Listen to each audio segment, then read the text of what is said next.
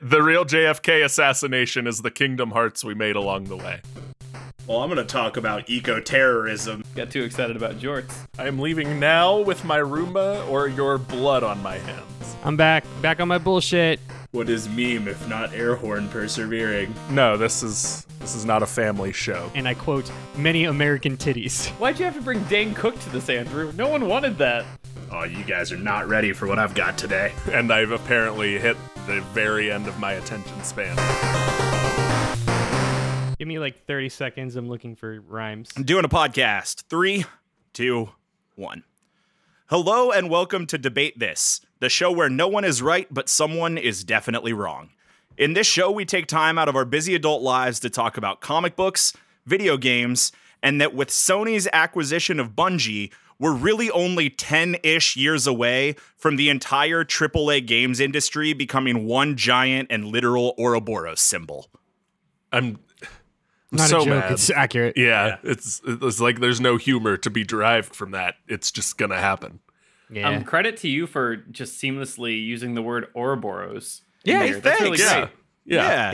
The snake eating its own tail. Love it. Yeah, Exactly. It's A an rare SAT drop. word. Yeah. a rare drop of light in this everlasting darkness.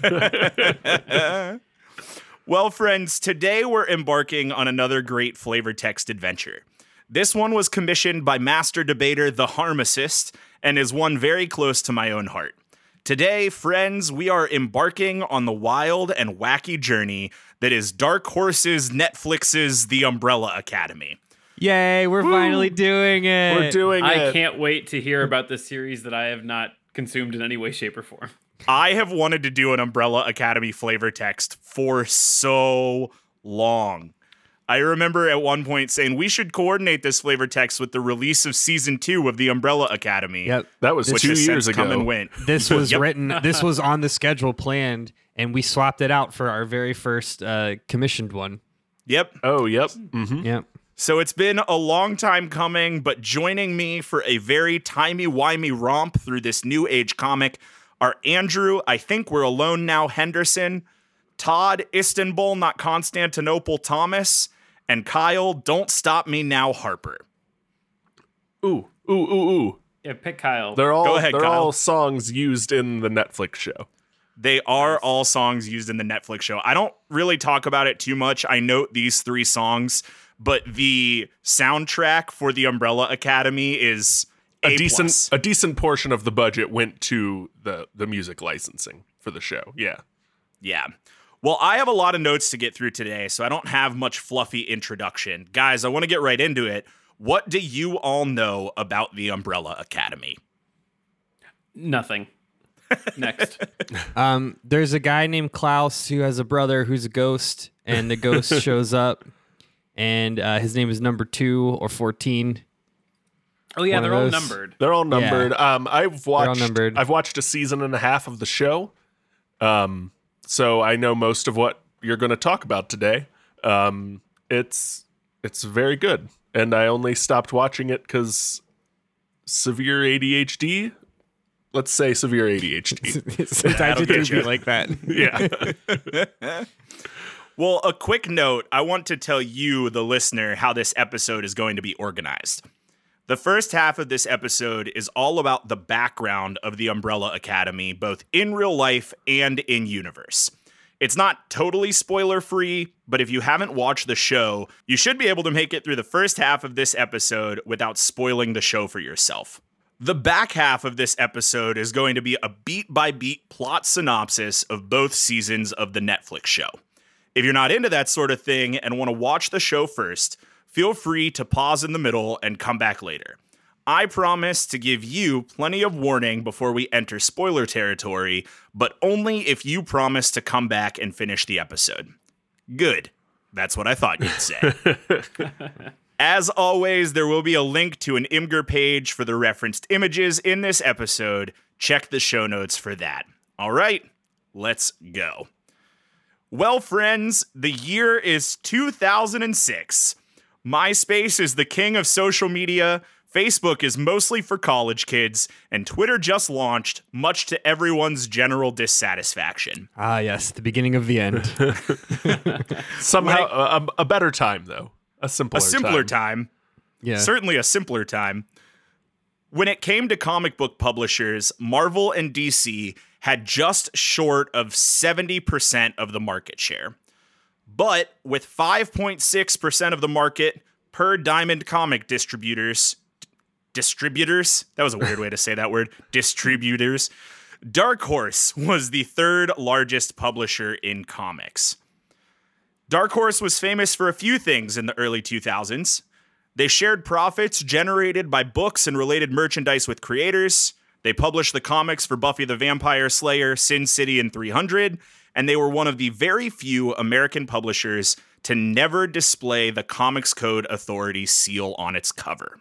Have we talked a lot about the Comics Code Authority before? We talked about it Okay. in our social In the- justice comics. Would Yeah. one of you guys mind just doing like a tight 30 seconds on the Comics Code? It's keep comics squeaky clean. It's the explicit Okay. explicit content lyrics stamp for comics. Like if you see the Comics Code Authority, it means it's safe for your white upstanding children to consume.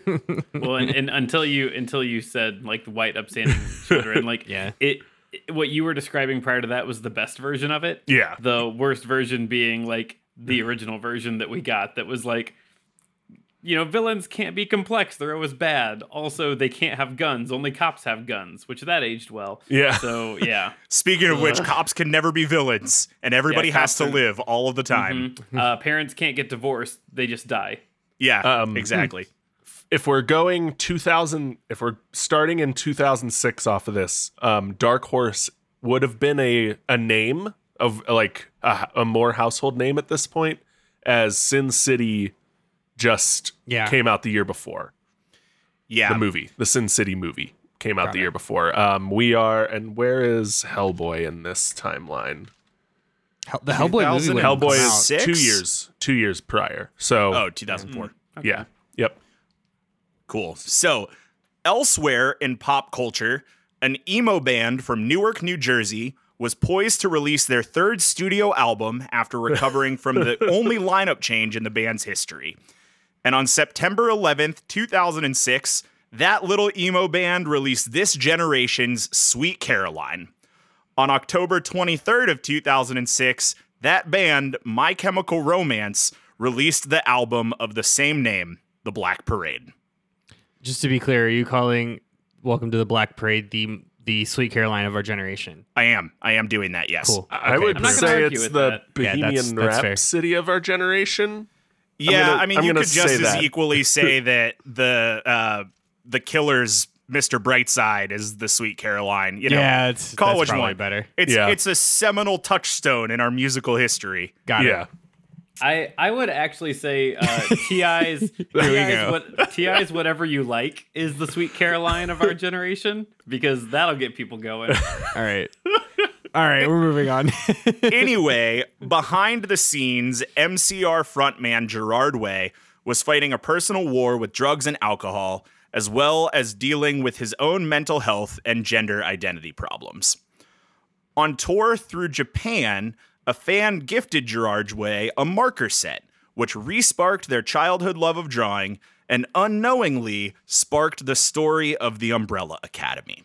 Wait, are you saying the guy from My Chemical Romance made an Umbrella Academy? I had no The singer idea. He of sure My did. Chemical Romance They is sure the did. creator of the Umbrella Academy. That's I know so you've told cool. me that, but I absolutely did not remember that. I love that. Is this the second comic by a prolific emo band from Newark, New Jersey that we're going to talk about on this show? oh my You're god. goddamn right it second is, one we Andrew. were the second one we were commissioned to talk about on this show. I am a victim. I love that this is the niche of our show now. And just so it's out there, Gerard Way uses both he and they pronouns. I kind of switch back and forth throughout the notes, so follow along as you need. Way actually created his first comic at the age of 16 in 1993. It was a series called On Raven's Wings. It was published by Boneyard Press. Unfortunately, they lost their art team after the second issue and the series was canceled. You could say that it was unfortunate, but then he stopped writing comics and formed My Chemical Romance, so you know. 2 weeks after the release of The Black Parade, the first official Umbrella Academy story was published. On November 2nd, 2006, Mondu, a 2-page short story featuring only 2 of the Umbrella Academy cast of characters, hit Dark Horse's website. Now, the first printed story of the series was a one-off title called But the Past Ain't Through With You. It hit shelves on May 5th, 2007 as part of Dark Horse's Free Comic Day issue. A few months later, in September of 2007, the first comic book limited series of the Umbrella Academy, titled Apocalypse Suite, released its first issue, The Day the Eiffel Tower Went Berserk, with Gabriel Ba joining as the series' full-time illustrator. These are great titles so far. Yeah. Matt, can I ask what 2 characters appeared in Mondu? Yes, it is the Seance, and also I have to pull up my other giant thing of wikis, but I have it right here. It is the Seance and number 5. Okay. Yeah, I had to do some digging for that one. Lost my place. Okay. So, Apocalypse Suite released in 2007, and the Umbrella Academy Apocalypse Suite won the Eisner Award for Best Limited Series in 2008. So for those keeping track of Gerard Way's life, they released Welcome to the Black Parade at the end of 2006 and then won an Eisner Award for Best Limited Comics Series like 14 months later. Wow. Yeah, Wow. pretty big year. Readers got some bonus Umbrella Academy in July of 2007 when an 8-page short story entitled Safe and Sound was released as part of Dark Horse Presents Volume 2, a Dark Horse anthology comic which appeared monthly exclusively on Dark Horse's MySpace page. Which will be the most 2008 sentence in this episode. Yeah. Yeah. So it turns I love out it. I learned in researching this that Dark Horse released a lot of their comics exclusively on MySpace. The first comic that they ever published was called Dark Horse Presents. It was an anthology, and that series shifted to a MySpace exclusive in like 2005, 2006. Web comics and like short Yeah. web series were huge at this time. Yeah. There was like a whole like The Office spinoff that existed Yeah. only online. Like, Well, that Office spinoff was pretty much why the writer's strike of 2008 happened. yeah. This was also to reference our Homestar Runner episode. This was about the time in my life that I got up every Monday to read Penny Arcade, and Yeah. and as well as Homestar Runner and like all the other ones that came out. Because you would go to the website, go to the webcomic. Yeah, Man, this era of internet was so rad. Right? Wasn't That's- it? This is our nostalgia. Like for This- the rest of our lives, This is our era, nostalgia. This is our nostalgia. Yeah. This is what we are going to be going to be tirelessly recreating until we die. This is what Yeah. this is also what Wordle is tapping into and why I have to play that stupid game every day. You mean the New York Times presented Wordle? Is that real? Did they really buy Wordle? Yeah. I'm Yeah, so to mad. to date this episode that we're recording, that purchase happened today for We already dated it with the Sony thing. So upset. low 7 figures. Okay, well, we're not talking about Wordle today. We're talking about the Umbrella Academy. This is now a and the Wordle second podcast. limited series of Umbrella Academy, titled Dallas, released its first issue, The Jungle, on November 26, 2008. The Dallas era of Umbrella Academy also got a short story. This one was titled Anywhere But Here and was, you guessed it, a MySpace exclusive. Ah. Now Which one went on exclusive on Zanga? Yeah, right. Now, the third limited series, titled Hotel Oblivion, was announced in 2009 to be released in 2010, but that didn't happen. The late 2000s were a really strange time for Gerard Way and My Chemical Romance. The band released Danger Days, The True Lives of the Fabulous Killjoys on November 22nd, 2010. The fourth studio album from MCR was not received with the same vigor as Black Parade or Three Cheers for Sweet Revenge. MCR started going through drummers at a Spinal Tapian pace, and glammy emo rock was being phased out by the newer metalcore and post-hardcore sounds, Attack Attack and A Day to Remember. Thank you for laughing at my Spinal Tap joke. I blew right through that laughter, but thanks for laughing at it. It's hard to follow up like a classic like high concept album with another high concept album. And Yeah. that's more or less what happened. Looking at you, Green Day. Oh, Oh boy. Way pivoted from Umbrella Academy, opting to turn MCR's pseudo-concept album Killjoys into a comic, and then announced that he would be focusing on his solo career after MCR called it quits in 2013. As with most things people say after a breakup, this was a lie, and Way announced that he would begin work on Hotel Oblivion and a fourth series of Umbrella Academy in 2014. In 2014, Way also got his ticket punched by Marvel when it was announced that he would be creating a character for Edge of Spider-Verse.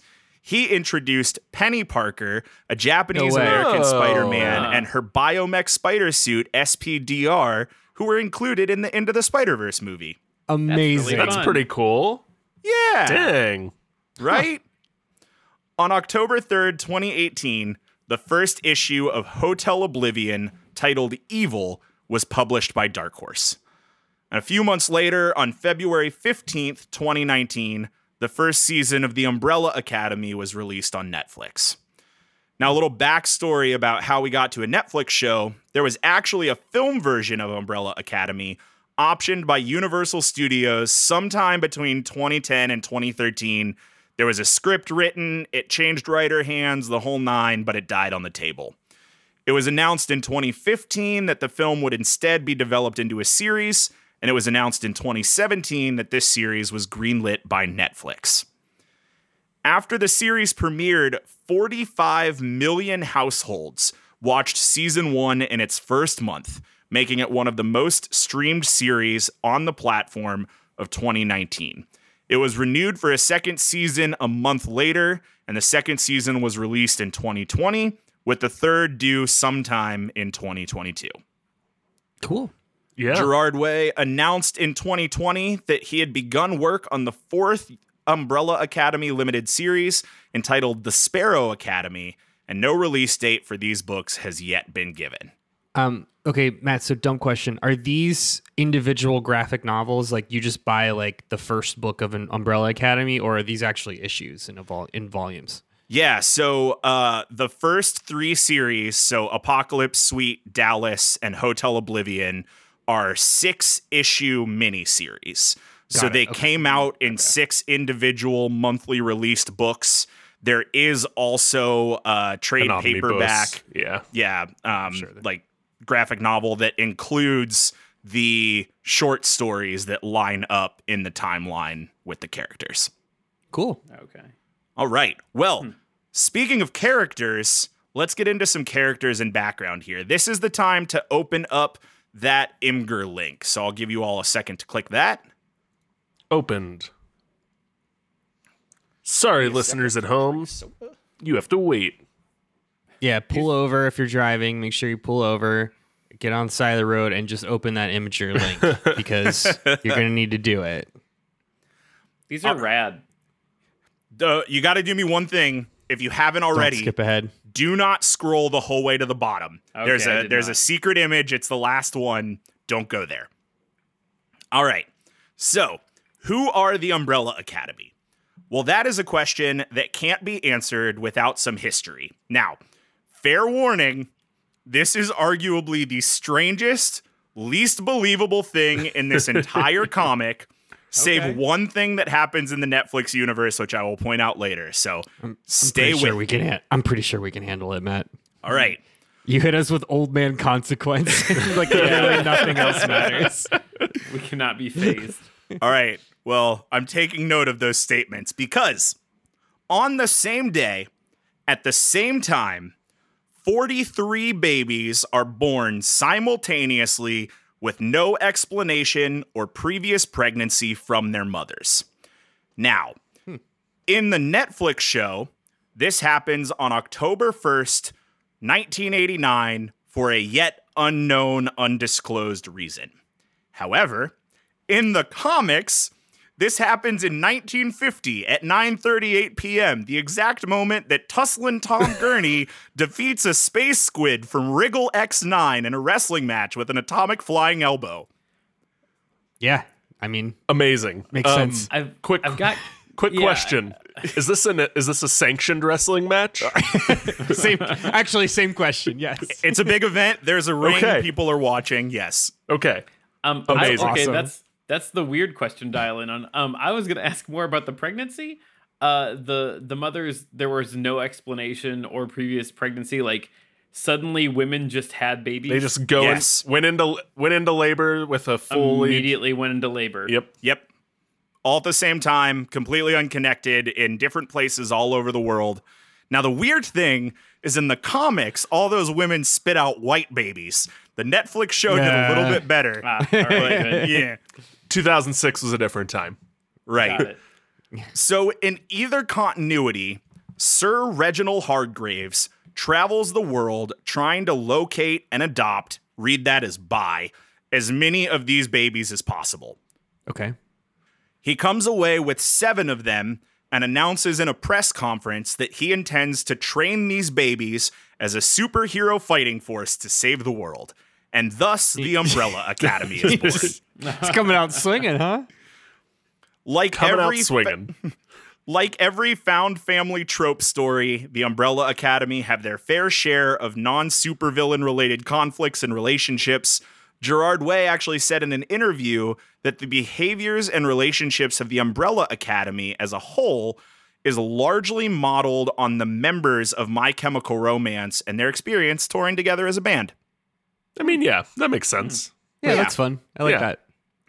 All right, any questions space pregnancy before we jump into individual characters? Can I say, just to defend it, this is absolutely bonkers, but like I like that it's just like, yeah, 46 babies were born at the same time. Who cares? Like, it doesn't matter. Yep. Stop asking questions. That is Move on. that to me Like, that's it. is like the difference between a lot of the other like insane things we talk about. Yeah. Is a lot of the other ones will like backtrack and try and be like, no, it makes sense because this is like, Yeah. no, this is comic book shenanigans. Like Yeah, it's just like that's Just like- that's the gimmick. That's that's the thing. Yeah. thing. Now- these now, babies Matt- were born. We don't know why. Now, Matt, if in 2.5 hours from now you fucking tell me that somebody's time traveling to Immaculate Concept 46 babies, I'm gonna get out of this. He's gonna call. rescind his praises. I'm gonna resend my praise. Yeah. Yes. I'm worried Okay. about something like that. Couple of things. Thing 1, it's 43, not 46 babies. Thing Got it. 2, at no point ever is any explanation given about the pregnancies, at least not Nor yet. should it be. Perfect. In the Yep. comics, all they say is that at 9:38 p.m. in 1950, Tusslin Tom Gurney defeats a space squid from Wriggle X9 in a wrestling match with an atomic flying elbow. Okay. However, they have not connected the lines as to why those two things happen. So, like, it's very much correlation equals not causation. Yeah. Yeah. That is a comic trope that I love too, because this is not the only thing where it's been like ridiculous thing happened at the same time, equally ridiculous thing happened. Are they connected? Are they not? We don't know. Is The that- universe is weird. Is that like the preview text before every issue? Like, 'cause I could Is that- see that just being like when you open an issue, you know what I mean, like on the back cover, it's just like Yeah. in 1958, Tussle and Tom fought Ragnak 7. It's I don't have the script in the front of me. series version of and then the Fire Nation attacked. Yeah. Yeah, so you'll see as we get into storyline, we do not meet or really interact as readers or viewers with the Umbrella Academy at the beginning of their story. We joined the Umbrella Academy kind of in a similar way that like the Watchmen movie did, where like Okay. they were superheroes a while ago and we're here now. So each issue does not start with the explained backstory.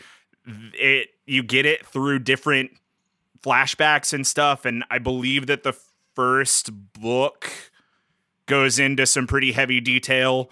The Netflix series like opens with the backstory and then they don't really touch on it again. Cool. Got it. Do we ever meet Tusslin Tom Gurney and or the Space Squid, or do we ever go to Wriggle X9? Do we see the atomic flying elbow? In the Netflix show, no. In the comics, maybe. I'm not going to lie to you. I didn't have time to read all the comics before we did this. So I know that the panels exist for the wrestling match. We see that atomic flying elbow happen, but I don't think that we ever go and meet Tusslin Tom Gurney. Okay. Cool. I'm ready Right to move on. Yeah, I'm good. Perfect. So let's meet some of the members of the Academy. As the kids aged and their powers became apparent, Sir Reginald Hargraves numbered them in order of usefulness. After they began completing public missions, the children earned code names, but it's unclear if the code names were given by Hargraves or the public media. I'm sorry, I do have a question. So it was never established that they had powers until he just said, I'm going to raise them with powers. Yes, exactly. Okay, got it. Yeah. Okay. I didn't miss something. Okay. Yep. If you couldn't guess, Hargraves wasn't exactly a caregiver, so he built a robotic woman named Mom who eventually gave all the kids real first names. I love this is real pulpy, real like I pulp Yeah. science this. fiction, pulp I science was fiction. So in. And if you're not on board, you need to accept that this is gonna stay real pulpy the whole time. Yeah. Yeah, one of my favorite Disney original series is Smart House, so I'm in. Same and same. Perfect. So the first character we're going to meet today is number 1, also known as Space Boy, real name Luther Hargraves, played in the Netflix show by Tom Hopper. He is images 1 and 2 in that Imgur link. First image is his comic version. Second image is his Netflix version. It's a beefy boy. I did not know Yeah. the difference in between the two versions, and I am intrigued, and I like both versions for like what they are. Like, the 'cause- one because the comic version would look really weird executed like that in real life, and the Netflix version wouldn't look nearly as cool in comic book form. Yeah, the Netflix version gives me, at least from this angle, the head of a hairy Ron Swanson on a hairy, muscular body, and the comic version is just giving me Earthworm Jim vibes. Yeah. Kind of looks like Earthworm Jim. Yeah. So Yeah. all of that stuff is accurate, right? Let's talk about the comic origin for number 1. He has enhanced strength and durability. He also excels at basically everything he does, leading him to be the youngest person sent to space and earning him the codename Space Boy. He's a real Captain America type. On a later mission to Mars, he was critically injured, and Reginald Hargraves surgically transplanted his head onto the body of a Martian gorilla. Amazing. Oh. That makes sense. Yep. Yep. Say no more. So in his Netflix origin, it's the same original power set from the comics. Number 1 is the team's leader and is fiercely loyal to his father. He's the only Umbrella Academy member not to leave the organization, and he was sent on a solo mission to stop a biochemical threat. That mission did not go well, and to save his life, Reginald Hargraves injects him with a serum that gives him an ape-like physiology. Then he sends him to the moon. All right. Cool. I think it's gonna be a trend, and I want to point it out now. Like, I like that the Netflix version is like just as pulpy, but like it's TV pulp, Yeah. and not Yeah. comics pulp. Like it's like, okay, no Martian gorillas here, but like his DNA is rewritten. Like, you get it, right? Yeah. You get it. You get it. Like, it's It's like Riverdale pulp. yeah, exactly. Like, Yeah. it's the same. The beats are like the themes are all there. The echoes sound the same, but it's like it's changed enough to go down a little smoother on TV than in comics. Like it A+. Good stuff. Good soup. Good soup. So let's move on to number 2, also known as the Kraken, real name Diego Hargraves, played by David Castaneda in the Netflix show Images 3 and 4 in your Imgur link. Okay. Now, Diego's comic book origin, Reginald Hargraves describes number 2 as an insolent brat. He's the most rebellious member of the family and goes on a regular solo patrol to take down drug dealers. He has the ability to hold his breath indefinitely, which Reginald Hargraves originally designated as not useful. But he's also really good at throwing knives, so they kept him around. I feel like Reginald Hargreaves is unimaginative if he doesn't see how holding your breath forever is incredibly useful. Right? Also of note, Diego in the comics has a fierce rivalry with Luther. And his Netflix origin, Diego is rebellious, impulsive, brash, showy, and emotional. After leaving the Umbrella Academy, he goes on as a solo vigilante. He has a deep emotional connection to his robot mom because she was the only one who helped him overcome a debilitating stutter. His superpower, and this is one of the characters that they changed the most for the Netflix show, but I really like this. His superpower is trajectory manipulation, meaning he can curve or even stop the trajectory of anything he throws. In season 2, he's also seen redirecting bullets that are fired at him. Yeah, from what I remember of the show, he does a lot of bullet time / like Wanted style knife tricks and bullet time things. Yeah, you certainly all remember when Wanted came out and we all started to try curving bullets with Nerf guns. Diego is just that. Right on. Let's move on to number 3, also known as the Rumor, real name Allison Hargraves, portrayed by Emmy Raver Lampman in the Netflix series. Pictures 5 and 6 in your Imgur link. For those thinking Emmy Raver Lampman looks a little familiar, she was also in Hamilton. Oh, okay. Got it. Yeah. So the comic origin, number 3 has the power to manipulate reality by lying. The Umbrella Academy wiki explains this pretty eloquently, saying, if she says anything that is not true, then reality will adjust so that it is. She uses this power by beginning statements with, I heard a rumor. She lost an arm at one point, but it came back. Also, her vocal cords were destroyed, but repaired in a forced surgery. Also, her and Luther have a lot of feelings between them, but it sort of seems like she's just using him to get through a divorce. Fun fact, Gerard Way says he sees the most of himself in Allison as a character. Those are cool powers, like reality manipulation. Yeah. That's like some fish people shit from D&D where they like pray that it happens and it's weird. So her Netflix origin, they tighten up her powers a little bit by saying that her reality manipulation is tied to the phrase, I heard a rumor. Reginald Hargrave uses 3's power to mind wipe Vanya, who, don't worry, you'll meet her soon. Allison left the academy, started a family, became an actress, got a divorce, typical things. She's also instrumental in the civil rights movement of the 1960s, but we'll get there. To make a comparison for Todd and Andrew, the Netflix version of her at least casts the same shadow as like Kilgrave from Jessica Jones. Got it. Okay. Question, timeline question. I thought you said that the show starts in 1989. It does. Yes. Okay. Yep. Both A and B are true. Got it. Exactly. I will say, kind of to touch on what Kyle said, we'll talk about this a little bit more through this flavor text, but I want to make sure it comes up.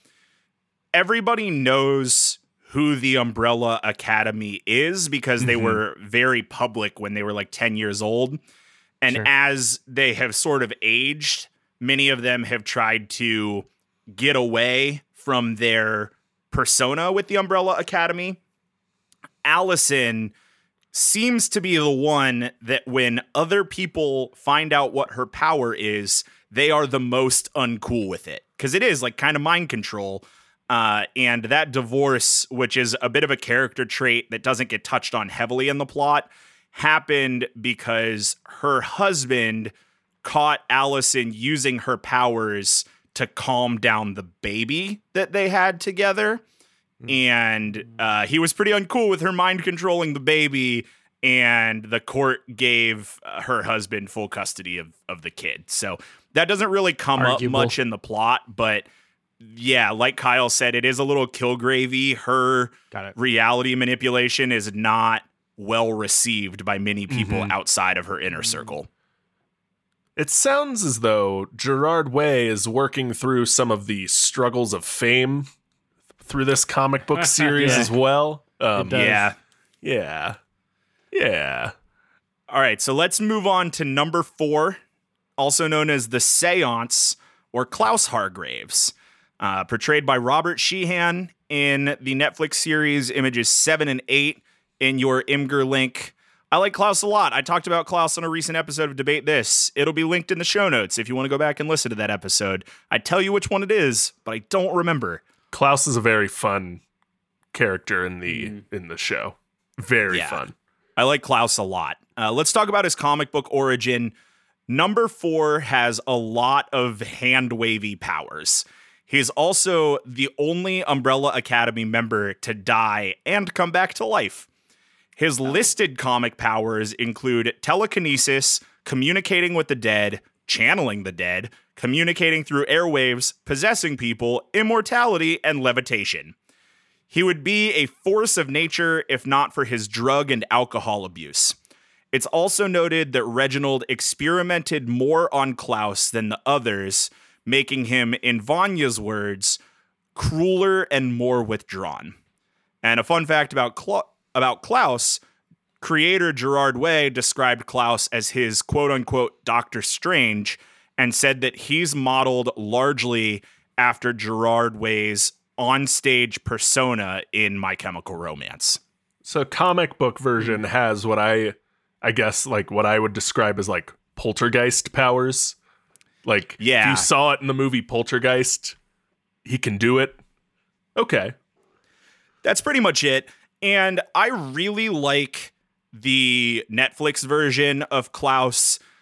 The drug and alcohol abuse is the same for both characters, but leads to much different character development in the comic books than it does in the Netflix series. So the drugged out, burnout adult Klaus in the comics is a much different strung out druggie than the drugged out, burned out Klaus in the Netflix series, if that makes sense. Moving on, the next character we're going to talk about is number 5, portrayed by Aidan Gallagher in the Netflix series. Number 5 is Images 9 and 10 in your Imgur link. Now, you may notice something different about number 5. For those not looking at the Imgur links, Todd or Andrew, who hasn't watched any of this series, what could you pinpoint about number 5? One of them, he has gun. Yeah, power of gun is what the first thing Yeah. was that came to my mind here. Yeah, he's got the power of a mass murder. Can I The can I help him out? Small child? Yeah, yeah. Oh, Yeah. there's the tentacle monster. We found him. Oh, well, that's Nope, not you that's went the wrong too far. picture. Oh. You went too far. Sorry. The captions on the bottom. Got it. He's Yep. a little boy. Yes. He's a little boy. He's a So little Kyle boy. and Todd nailed it. Number Got it. 5 is a little boy. He's a little boy. So let's talk about number 5. You'll also notice that number 5 has no code name and no real name. Let's talk about comic book origin. I'll tell you why. Number 5 was born with the ability to travel through time. At the age of 5, he jumped forward 20 years to a world after the apocalypse of 1980. He spent 50 years in the apocalypse with a statue named Dolores before he calculated how to get back to his home time. While he was traveling through the time stream, he was captured by the Temps Aeternalis. Don't worry, we'll get to them. Who promised to Is that the return him. TVA? Yeah. Who More or promised less. to return him home in return for 5 years of service. They then bound his DNA with the DNA of famous serial killers throughout history, making him the perfect Why? assassin, and taught him how to micro jump What a in time, What a jump. basically turning him into Tracer from Overwatch. He escaped the Temps during the JFK assassination and course. traveled back to his Jack. home time, Somebody get a ding in here. Ding. but regressed physically to a 10-year-old body. Now he's a 60-year-old assassin stuck as an ageless 10-year-old. So that's fun. That's very fun. That is cool. I would like to see a count, just a count of how many comic books have I've pointed this out before, and I think it was shortly after I watched Yeah. the first season of Umbrella Academy. Yeah, I think I finished that recall thought. No, Finish just that like thought. how many comics have tried to like ass end their way into the incorporating the JFK assassination Oh my into their God. time travel story. Because I guarantee the X-Men have done it 3 times, at least yeah. 3 times. Yeah. And Well- I'm sure Superman was like, "What's up, JFK?" Hey, you know. I have great news for you, Andrew. We're going to talk about the JFK assassination a lot today. Oh, is it a good. fixed point Great. in the show? It's Might as well be. it's the true Nexus event. Yeah. So that is number 5's comic origin. Let's talk Netflix origin here. In the show, number 5 has the ability to jump through both time and space. However, jumping through time is difficult and dangerous to control. Sometime around the age of like 12, 5 throws a temper tantrum and time jumps to the future and finds an apocalyptic world. 5 can't jump backwards and survives for over 40 years with the top half of a mannequin he names Dolores. Of course. He is approached in the wasteland by a woman named the Handler, who says she is from the Temps Commission, an organization created to maintain the proper flow of time. She offers 5 a new life working for the Commission. With nowhere else to go, 5 agrees and works as an assassin until he has the opportunity to return to his own time, which, you guessed it, turns him into an ageless 12-year-old. Got it. Wild. Okay. Amazing. All right, Yeah. I'm in. Excellent. All right, moving on. Number 6, the horror, also known as Ben Hargraves, portrayed by Justin H. Min. Now, he has 3 pictures. He is 11, 12, and 13.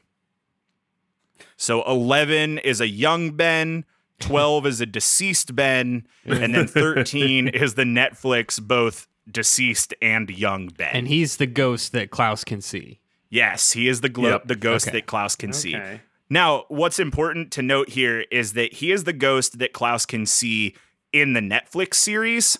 One of the larger differences between the Netflix series and the comic books is that in the Netflix series, Ben is around. In the comic series, he doesn't hang out with the crew through magic seance powers. We really only see him through flashbacks and memories and other like side stories. He is the ghost that Klaus can see. Sounds like the title of a My Chemical Romance song. Yes. Uh-huh. All right, so the comic origin for number 6 has been dead since the start of the series. He's alive during the events of the short story The Past Ain't Through With You Yet, but dies sometime after. He's only seen in flashbacks and asides, but is considered a full member of the Umbrella Academy. There's a statue of him at the Umbrella Academy mansion, and his portrait is present throughout the mansion. Ben has the ability to channel eldritch creatures from another dimension through a portal under his skin. Usually, these are tentacles from his stomach. Sir Reginald Hargraves found these abilities fascinating, but had to suppress an urge to vomit every time he studied them. Coward. All right. I love that the ranking system is totally arbitrary. Well, I'm sure it's based on like loyalty, but like Yeah, right? time travel and Cthulhu hidden in chest still rank lower than super strength. And in the comics, Gorilla rank Man. lower than Throws Knife Good. yeah, Yep. also that. It seems that the ranking is more based on like their usefulness to Hargreaves, Yeah, like how yeah. apparent their use, like how much Hargreaves can manipulate them, and less like Yeah. what what they actually can do. He's doing a child military, right? Yeah. We're just- Yep. he's- Yeah. That's what this child feels soldiers. Yeah. You got it. You guys are paying attention. Let's talk about number 6's Netflix I've read a origin. book before. So just like in the comics, in the Netflix series, number 6 has been dead since the start, and his death sparks the eventual disbanding of the Umbrella Academy. As a child, he displayed the ability to summon eldritch creatures through a portal to another dimension inside of his body. He's killed in 2006, and a statue was erected at the Umbrella Academy mansion. After his funeral, Klaus manifests Ben's spirit and instructs him not to go into the light.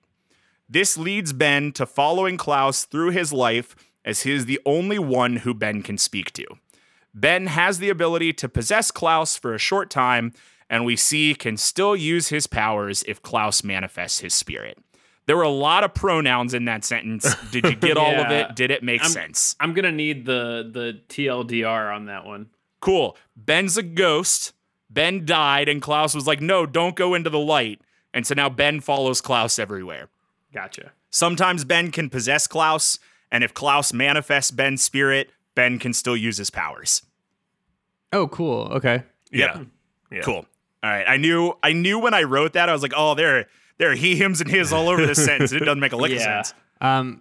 Does it matter how Ben dies? Is that like a spoiler? It does not really matter. We don't know, actually. His death is not talked about. It's just like a tragic it's just trauma for the rest of the team for the Much like the- run of the show. Much like the creepypasta, all we know is that Ben died.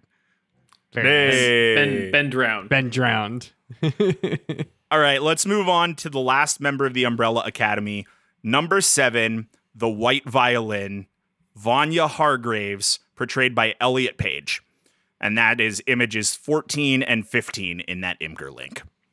Oh, I didn't know Elliot Page was in this. Yeah. Yes.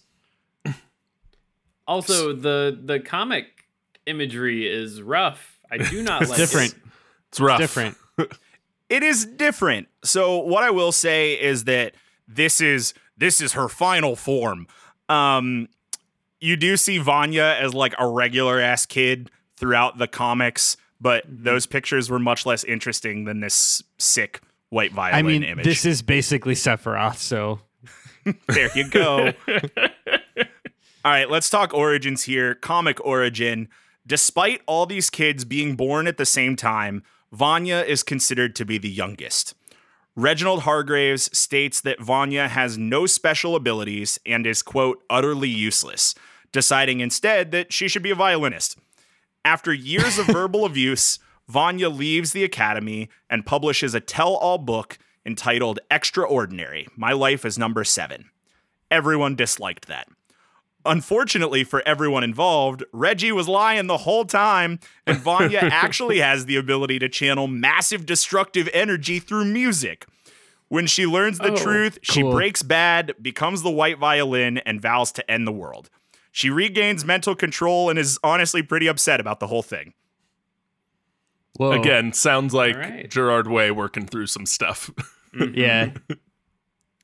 So the Netflix Cool. origin smooths things over a little bit in the sense of like power set, but not really anything else. Reginald Hargraves learns early that Vanya's powers are linked to her emotions and that she possesses the ability to harness sound and convert it to energy. He tries to teach her to control it, but he deemed her ability too powerful. Instead, he pumps her full of emotional suppressants, has Allison use her powers to convince Vanya she's normal, and locks her in the basement. She leaves the academy after Ben's death and publishes her tell-all autobiography, which again, everyone dislikes. Everyone is just kind of a dick to her in general, and she subsequently breaks bad, but then breaks good again after causing an apocalypse. Oh. Yeah. The apocalypse that number 5 experienced, or are those unrelated apocalypses? The answer for that question is different in the comics and the Netflix series, and is also a little spoily, so I'm going to answer it later in the podcast. The answer may surprise you. You got it. All right. Cool. Yeah, this is rad. This is Hell super yeah. rad. Yeah. I'm yeah. so glad you guys Yeah, I'm are good in. with this. I Those actually will watch. I mean, I know you haven't gotten into like the crunch of this, but like I want to watch this. I guess. Yeah, Yeah. I'm definitely gonna watch this before Mandalorian. Oh, God. That's not fair. I almost called it the Book of Mandalorian. I 'cause know. I might as well. Might as Yeah. well. So those are the main 7 characters of the Umbrella Academy. Before I move on here, do y'all have any questions about those 7? Is Vanya an antagonist then in the comic? So the first series of the comic is called the Apocalypse Suite, spelled Suite. She is the white violin. I will lead Got you it. to draw your own conclusions. Yep, got it. Yeah. Check. Okay. All right, so those are the members of the Umbrella Academy. Let's introduce a few secondary characters you need to know. The first is Sir Reginald Hargraves, images 16 and 17 in the doc. We have talked about old Reggie a lot today. He is the adopted father of the Umbrella Academy. In the comics, he is referred to by the children as the Monocle. In either continuity, he's an alien. In the comics, Really? he arrived at an Oh, yeah. In the Oh. comics, he arrives at an unknown time, invents a bunch of stuff, gets knighted, wins a gold medal for fencing, and then gets a Nobel Prize for making a chimpanzee self-aware. Amazing. Yep. In the show, he comes to America in 1896 and buys a company that makes umbrellas, becomes an umbrella-based billionaire, contributes to the space race, joins a secret society called the Majestic 12 who, say it with me, assassinated JFK. I hate that. That's our next to the Man. power of friendship. It really is. In the show, Reginald Hargraves left his home planet as it was falling victim to an apocalyptic event. His space wife gives him a violin and sends him to our dimension, Nope. where he vows to prevent this planet from dying like his own. Also, he's a dick. Also, he dies. He's a huge dick. He's the worst. Like he's the real antagonist. He's like the real villain. Yeah. I can't get over his space wife. Space Wife is very good. That was really funny. So far in the Netflix series, they have only shown us like a brief glimpse of his alien form, which is why I didn't put a picture of it in the Netflix document or in the Imgur link, excuse me, but it is really cool. All right, He looks like a green Scrooge McDuck. Yeah. in the illustration. My favorite thing about the comic book illustration of Reginald Hargraves is that he goes from a mustache to mutton chops when he takes off his human face. Oh Yeah, yeah. he super does. Oh yeah. He's a different kind of imperialist. Like he's like 1930s imperialist, and then he turns into 1830s Yeah. imperialist. He looks kind of like is it Abe from Hellboy? Is that the fish monster in Hellboy? He looks like the fish I know monster what in you're talking Hellboy. about. I thought you were going to talk about his human persona, and you were going to say he looked like Nigel Thornberry, because that's what first came. He to super head does. Kind for of me. looks like Nigel Also- Thornberry. AKA the big bad from the first Wonder Woman movie. I thought you were Yes. gonna Also say that. bad from the Nickelodeon show, Well, The Wild Thornberry. yeah. All right, so moving on, the next character we're going to talk about is Mom or Mother or human name Grace. She is pictures 18 and 19 in the Imgur link. So Mom/Grace is the robotic assistant to Sir Reginald Hargraves. He created her to pacify the children and care for them when they're not on mission. It's unclear exactly when she was created in the comics, but she raises the children as the perfect mid-century housewife. She also works with the Sparrows for a time. We're going to talk about the Sparrows way later. The Netflix version of Mom is very similar. Reginald Hargraves creates her after the kids scare off a number of other nannies. We find out in season 2 that Mom is modeled after a scientist Hargraves had a relationship with in the 1960s while they were working on sending a chimp to space. I see. All right. Comics Mom has a lot more body horror than Lots of Netflix body Mom. horror. Not that body horror isn't a part of Netflix Mom. It's just like played down a bit. Yeah. If you grew up with comics mom, though, you would definitely have some more trauma, some different trauma than the other things they do cause. I mean, one of your brothers can literally summon Cthulhu. I'm pretty sure that you're like kind of over it. Fair enough. So, do you guys remember earlier when I was talking about the accomplishments of Sir Reginald Hargraves and he got a Nobel Peace Prize for making a chimp self-aware? Are we gonna see the chimp? That chimp's name is Pogo. He's pictures 20 and 21. Perfect. Pogo Yes. Jojo, yeah, from the Cartoon Network show. Yeah. So Pogo is an advanced and sentient chimp. He is this world's Alfred. Yeah. That's really all you need to All know. right. He talks and he speaks with a British accent, and he wears a suit, a purple suit Yeah. all the time, and he's great. Yeah. He's got a robe. That's all you need to know. He's- This won him a Nobel Peace Prize, eh? Yes, it did.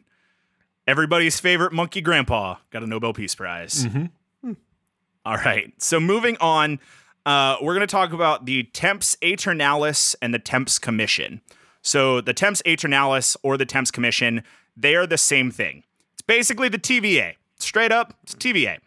Picture 22 in the Imgur link shows a picture of the inner workings of the Temps Commission.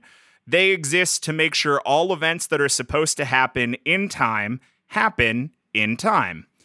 They exist, their role is pretty minimal in the comics outside of making Five an assassin.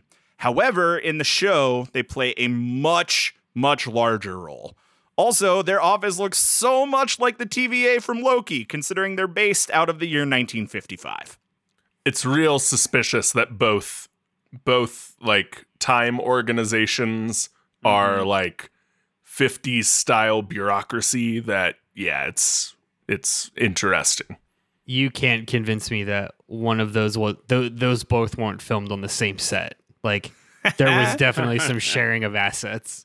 Yeah.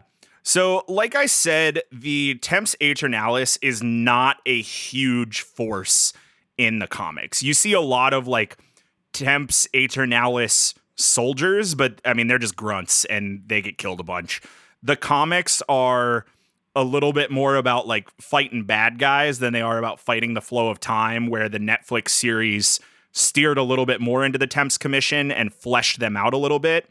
So this next character, her name is the Handler, and she is not really a part of the comics, but is a huge part, really kind of the ongoing antagonist of the Netflix series. She's image number 23. She's a high-ranking member of the commission. She has her own agenda and believes that time should never be changed. She will go to extreme lengths to preserve the timeline. This whole thing feels like if this weren't a comic, this would have been like a children's book series, like Series of Unfortunate Events or Miss Pettigrew's Home for Mysterious Children, children, whatever that's called. Yeah. I don't. Yeah, that and this character definitely kind of tied that together for me. Yeah. She does have big Lemony Snicket vibes for sure. Snicket vibes. Yeah. Big Cruella DeVille vibes. I think if they wanted to make this, like if they wanted to cast this character as a dude, Jim Carrey would have been a really good casting for this. That's kind of the way she acts. She's also like, she's not that far off of the one lady from the Hunger Games, whose name I don't remember. Elizabeth Banks. Oh, this is it's Kate Walsh from Grey's Anatomy. Yep. Yes. All right. So the next two we're going to talk about are Hazel and Cha-Cha. They're the two Temps Commission agents sent to capture/kill number 5 after he defects from the commission. They are exactly Jesse and James of Team Rocket. Yep. Exactly. What's happening in this picture, Matt? Yeah, I need help here. Yeah. So Hazel gets a really nice love story. Everybody loves it. To explain this picture, so the people on the left and right are Hazel and Cha-Cha from the Netflix series.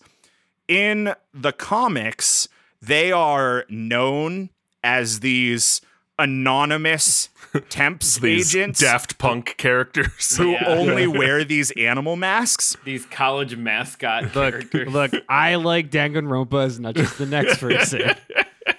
So you can see, first thing, if you didn't notice, Cha-Cha is played by Mary J. Blige. Yeah. And you can see That's awesome. Yeah. Mary J. Blige is holding a pink, like, rabbit head. Got it. So they wear those heads in the Netflix show. But one of the cool things that Netflix did awesome. is they fleshed out Hazel and Cha-Cha as characters. So you see them both with and without the heads. But the head is kind of their, like, Temps Commission uniform. Is this show just like this show feels like it's mostly just like style? It's a Yes. lot of style. Yeah, it's a lot of style. Yeah. All the way the hell in. All right. Hazel in the show has a real like I've only got 2 weeks left till retirement, or I don't know how many more jobs I got in me vibe Yeah. to him too, and it like it's so good. They're fun. They're very fun characters. Yeah. So the last character that I have for you today, his name is AJ Carmichael. He's picture number 25. He is the head of the Temps Commission Board of Directors. Also, he's a goldfish. That's great. That's really great. Also, very reminiscent of a Hellboy character. Where do I sign? Where do I sign?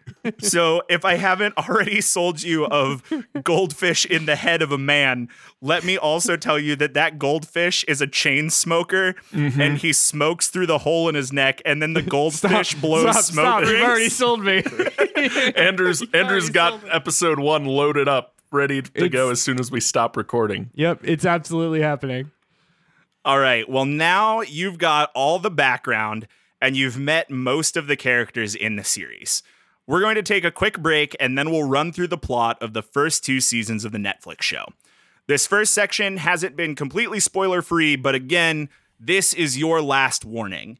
If you don't want to have the Umbrella Academy Netflix show spoiled for you, pause this podcast, do some binging, and come back when you're ready. For the rest of you, we'll continue right after this. Welcome back to this Umbrella Academy flavor text. We've been through the background of the series, the formation of the team, some individual character biographies, and just generally where we are in the universe. Now I'm going to give you the play-by-play on the first 2 seasons of Netflix's Umbrella Academy. The series follows a number of similar plot points to the books, but I'm going to leave the comics largely out of this portion, mostly to give you, the listener, some adventures to have on your own. With that in mind, both Gerard Way and Gabriel Ba act as executive producers for the series, so the show is just as much canon as the books, much like the MCU. We'll wrap up with some predictions for season 3, and that will include a little bit of comic discussion as well. All right, you ready? Let's do it. Yeah. Cool. Season 1, Episode 1. We only see each other at weddings and funerals. We get the simultaneous birth story and the origins of Reginald Hargraves creating the Umbrella Academy. Time jump, and all the kids are reluctantly called back to the mansion for the funeral of the now deceased Reginald. Luther returns from the moon, Klaus gets out of rehab, and Vanya comes back for the first time since she released the book. After the funeral, number 5 returns from an unknown time, and there's a really excellent dance break to Tiffany's I Think We're Alone Now. Luther discovers that his father's monocle is missing, and now he suspects foul play. Number 5 kills a bunch of dudes set to the tune of They Might Be Giants, Istanbul, Not Constantinople, and it's rad. And big reveals at the end of the episode. Diego has the monocle. Klaus can talk to his dead brother Ben. 5 tells the family that Vanya will destroy the world in 8 days. And boom, Roll fade to credits. black. That's awesome. Cool. All right, episode 2, Run Boy Run. Hazel and Cha-Cha show up to blast off again for 9 episodes. Luther learns Diego was at a boxing match when their father died, so he can't be a suspect. Vanya thinks number 5's mind has been corrupted by time travel, so she fucks off to teach violin to some guy named Leonard. 5 reveals that he found all his siblings dead in the future, with Luther clutching a prosthetic eye, which he spends the rest of the episode trying to identify. Turns out the prosthetic eye hasn't been manufactured yet in this timeline. Five goes to a department store to find present-day Dolores and has a shootout with Hazel and Cha-Cha set to Queen's Don't Stop Me Now. Diego has a cop friend named Eudora Patch. She is not really important. Not important. They really went in on the music rights. Yeah. Yeah, dude, They I'm sure telling did. you, it's so good. It is, I would say that it is in the realm of the Guardians of the Galaxy movies. I was Yeah. just gonna say they're chasing that Guardians dragon. Yep. Yeah. Because They how else sure do you, were. how do you do style without a good licensed soundtrack? I will point out, and this is minor spoilers for what's coming ahead. Leonard sucks. Leonard does suck. All right, episode 3, Extraordinary. Allison shows Luther a tape she found of their robot mom killing their adopted father. Robot mom claims to remember nothing, but they don't believe her. Elliot Page, who is playing a woman in this show, starts a heteronormative relationship with that guy named Leonard, and it's very unbelievable. Remember how earlier I said there's one thing that the Netflix series does that is less believable than the Atomic Flying Elbow birth origin story? It is putting Vanya Hargraves in a relationship. heteronormative relationship with Yeah. a dude. They course correct in season 2. Yes. And it Yeah. feels much better because, like, Yes. boy, I could not suspend my disbelief enough. Yeah. Did time chronology did Elliot Page transition? Didn't Elliot Page transition after season 2? After season 2 was came out. released, Okay. yes. Yeah. Okay. Yeah. Which Elliot Page has said that he will continue to play Vanya, feels just fine playing a woman and being referred to with female pronouns in the series. They've already switched the credits for season 1 and season 2 to say Elliot Page. Oh, that's awesome. Nice. Good for them. Nice. So it's all been handled really well, and Elliot Yeah. Page really loves the series too. He's said a lot of Yeah. great things about the experience. So It helps that Gerard Way is non-binary and also at the helm of, like, has significant say in the show, I'm sure. So yeah. All right, so back to reality. Hazel and Cha-Cha track number 5 to the Umbrella Academy mansion with the help of a waitress from the donut shop named Agnes. Remember that? She comes back. Oh, Agnes. Poor Agnes. Diego reveals that he took the monocle from Grace. Reminder, Grace is the robot mom. After Reginald's funeral, but everyone disagrees about whether to turn off Grace. Hazel and Cha-Cha break in, fuck shit up, and kidnap Klaus. Grace is unaware of all of this, so Diego powers her down in secret, unbeknownst to the rest of the family. It's very emotional. Yeah. It's a heavy scene. There's a lot of heavy scenes in this show, and that's one of them. Next episode is called Man on the Moon. We get Luther's backstory. It's mostly about his dad being an asshole. Allison and Luther find the powered down Grace and assume Hazel and Cha-Cha did it. Vanya and Leonard go on a date. Cha-Cha and Hazel torture Klaus for info on 5. This leads them to the lab where number 5 is searching for that prosthetic eye that doesn't exist yet, so Hazel and Cha-Cha burn the lab down. Klaus sobers up during torture and starts to see dead people. Then he escapes with Hazel and Cha-Cha's time-traveling briefcase and accidentally bamps the hell out of there. And then Cha-Cha kills Eudora Patch. Remember her? I forgot. Exactly. You going through these story beats, it's like a Mad Lib. Like, It is. I've seen these episodes and I'm filing through what all these names mean to make this make sense. It's bananas.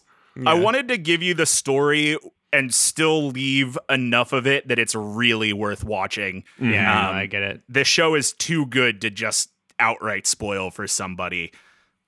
Anyway, Cha-Cha kills Eudora Patch. Do you remember her? Of course you don't. No. She's Diego's cop friend. She is not important. Moving on. Next episode, number 5. This is the 5th episode, so that name's kind of fun. We get the backstory of number 5, the handler, and the commission. Allison tells Vanya that Leonard is skeevy, and Vanya doesn't take it well. Vanya goes off her meds, auditions for first chair in the orchestra after the top violinist suddenly disappears, and manifests power within her. Klaus gets back from the Vietnam War, where he's been for a few years, and destroys the briefcase. He lost someone close to him in the Vietnam War and is V-traumatized. Yeah. Diego, Luther, Hazel, Cha-Cha, Number 5, and the Handler have a big old standoff, which leads to Number 5 rejoining the commission in exchange for the safety of his family. Big reveals at the end of this episode. Leonard killed the other violinist. Pogo reactivates Grace and tells her to keep a secret from the kids. End of episode. Monkey reactivated robot mom. Got it. Yes. Yep. No notes. All right. Episode 6. This one is entitled The Day That Wasn't. This episode only exists to give you depression for no other reason than to give you depression. Yeah. It's a bummer. Stop. You've already sold me. We see what happened to Klaus in Vietnam, and we meet his lover, Dave. And then this episode ends with 5 resetting time. And I don't want to spoil anything else about this heartbreaking episode of television. Go watch it yourself. Yeah.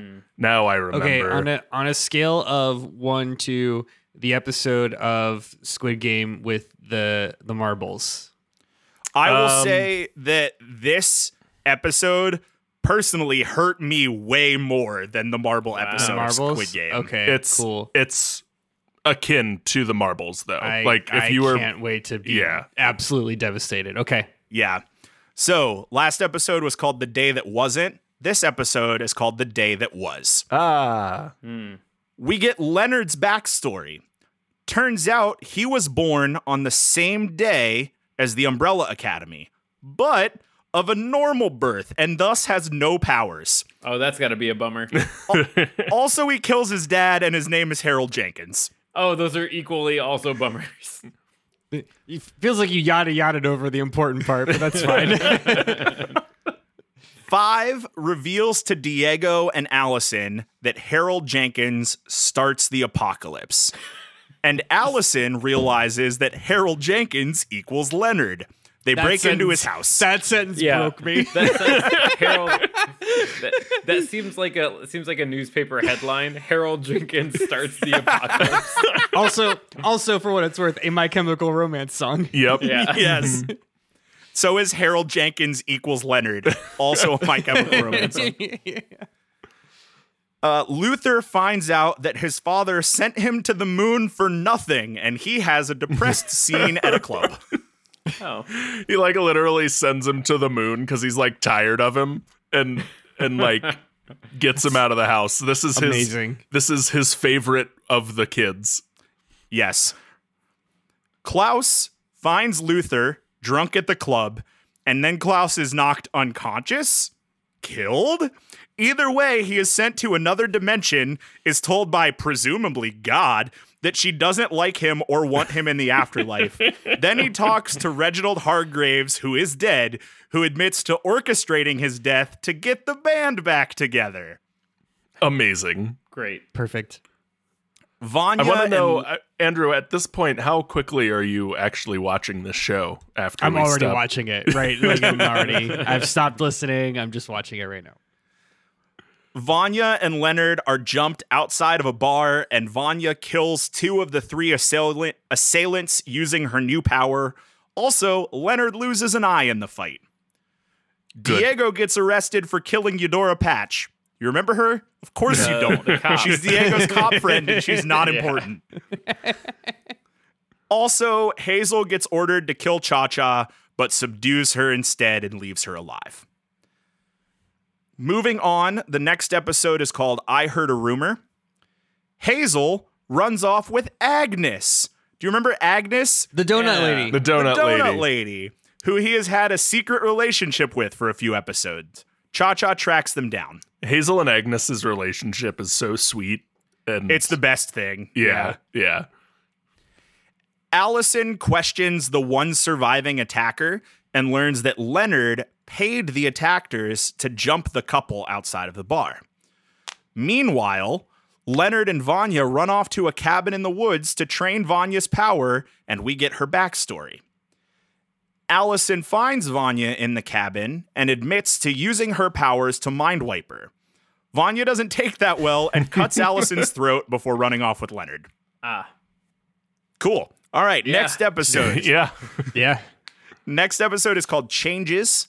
We get Grace's backstory and find that she was created to pacify Vanya. You know how earlier I said that the robot mom was created because the kids scared away a bunch of other nannies? So the real story that we get in this episode was that specifically Vanya was using her powers to scare off other nannies. And so Reginald had to create an indestructible nanny and created Grace. Vanya realizes that Leonard has been manipulating her the whole time and she kills him. Allison survives the throat cutting but does lose her voice. Ben punches Klaus in the face, showing them both for the first time that Klaus can make spirits tangible. 5 realizes that eye that he had been searching for since the apocalypse belongs to the now dead Leonard. Feels right. Sure. Hazel shows up to help prevent the apocalypse, but 5 says there's nothing they can do now that Leonard is dead. So Hazel reveals that Cha-Cha killed Eudora Patch and leaves evidence to exonerate Diego. Again, Hey, Matt, I have a question. Who's Eudora Patch? she is Diego's cop friend, and she does not matter. It feels like she matters. She's a plot. She Yeah. matters in that she's a plot device. She's a but, like, MacGuffin. yeah. The character doesn't matter. Got it. Have you guys ever heard of the trope fridging? Yeah. Mm-hmm. Yeah, It is. so Can I explain fridging? It's a good. Please it's a do. fun one. It Yeah. is a trope that has its own full TV tropes page of the trope is killing a woman that is important to a male character to spark change or Got it. spark movement. Stacy. Gwen Stacy. Yeah, Gwen Stacy's the big one. The term comes from a Green Lantern comic or a Justice League comic where the Green Lantern at the time's girlfriend is killed, cut up, and hidden in his fridge in his apartment. Whoa! Yeah. yep. Holy shit, Green Lantern? Yeah. It's the polar opposite of passing the Bechdel test. Is Yes, what you're it saying. is. Yeah. It is the exact opposite of passing the Bechdel test. Yeah. So that's Eudora Patch. Eudora Patch got fridged as hell. Got That is fridged. her Yeah. only purpose in this season. Yep. All right. So we're on Changes. No, we finished Changes. No, where the fuck We're in the middle are of we? changes. We're in the middle of Changes. All right. So after we get the whole Cha-Cha killed Patch and here's a gun that exonerates Diego thing, whatever, Cha-Cha takes Agnes hostage. Hazel finds them. The handler shows up and then yells at both of them. And it's just a big, weird, very stylized scene in a mid-century couples retreat love hotel in the desert. Very good. There is a heart-shaped bed and heart-shaped hot tub, and I love it. Yeah. Allison, meanwhile, outside of the heart-shaped bed, reveals to the rest of the Umbrella Academy that Vanya has powers, and when Vanya shows up at the mansion, Luther locks her in the basement. Just like the last time, this doesn't go well. Yeah. This goes well for no one. No one. It's a cell in the basement. It's specifically like a Vanya holding cell that they have in the basement. Oh. Yeah. Yeah, it is because again, her power is channeling sound and creating energy, and they lock her in a cell that is completely devoid of sound. It's completely soundproof. So if you've ever read any of those, like I think there's one in like Sweden or something, they created a room that has no sound and no echo. And if you're in there for more than like 43 minutes, you go crazy or something Okay. like that. Yeah. So this is You that start same to hear concept. you start to hear your like muscles constrict is how Yeah. silent Oh. that room, that actual room that actually exists gets. Yeah. Yeah, and so the way that Vanya breaks out of this holding prison is by like channeling the sound of her own blood pumping and her heart beating to like generate enough force to blow up the prison. That's so cool. And that leads us to the season 1 finale, The White Violin. Vanya destroys the mansion, kills Pogo, and Bummer. destroys Grace in the process. Wait, do we like Monkey? We like Monkey Pogo. Alfred? We like Monkey that Alfred. feels We like like a Monkey bummer. I'm feeling like we like Vanya though. We like Oh, everybody. Vanya's badass as hell. Like she's such a badass villain.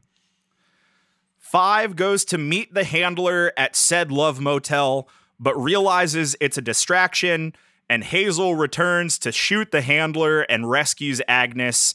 You know, honestly, that whole scene doesn't have much to do with the larger plot of the story, but it is pretty neat. It ties up that storyline. Yeah. Yeah. It's a good B plot, C plot. Vanya starts her concert, which has been like a MacGuffin concert the whole time. Do you guys remember that episode of South Park where John Stamos' brother is going to sing that high note and trigger an atomic bomb? Season 1 of Umbrella Academy is pretty much just that. Perfect. So Vanya starts that concert, which is definitely bad. The Umbrella Academy siblings fail to stop Vanya.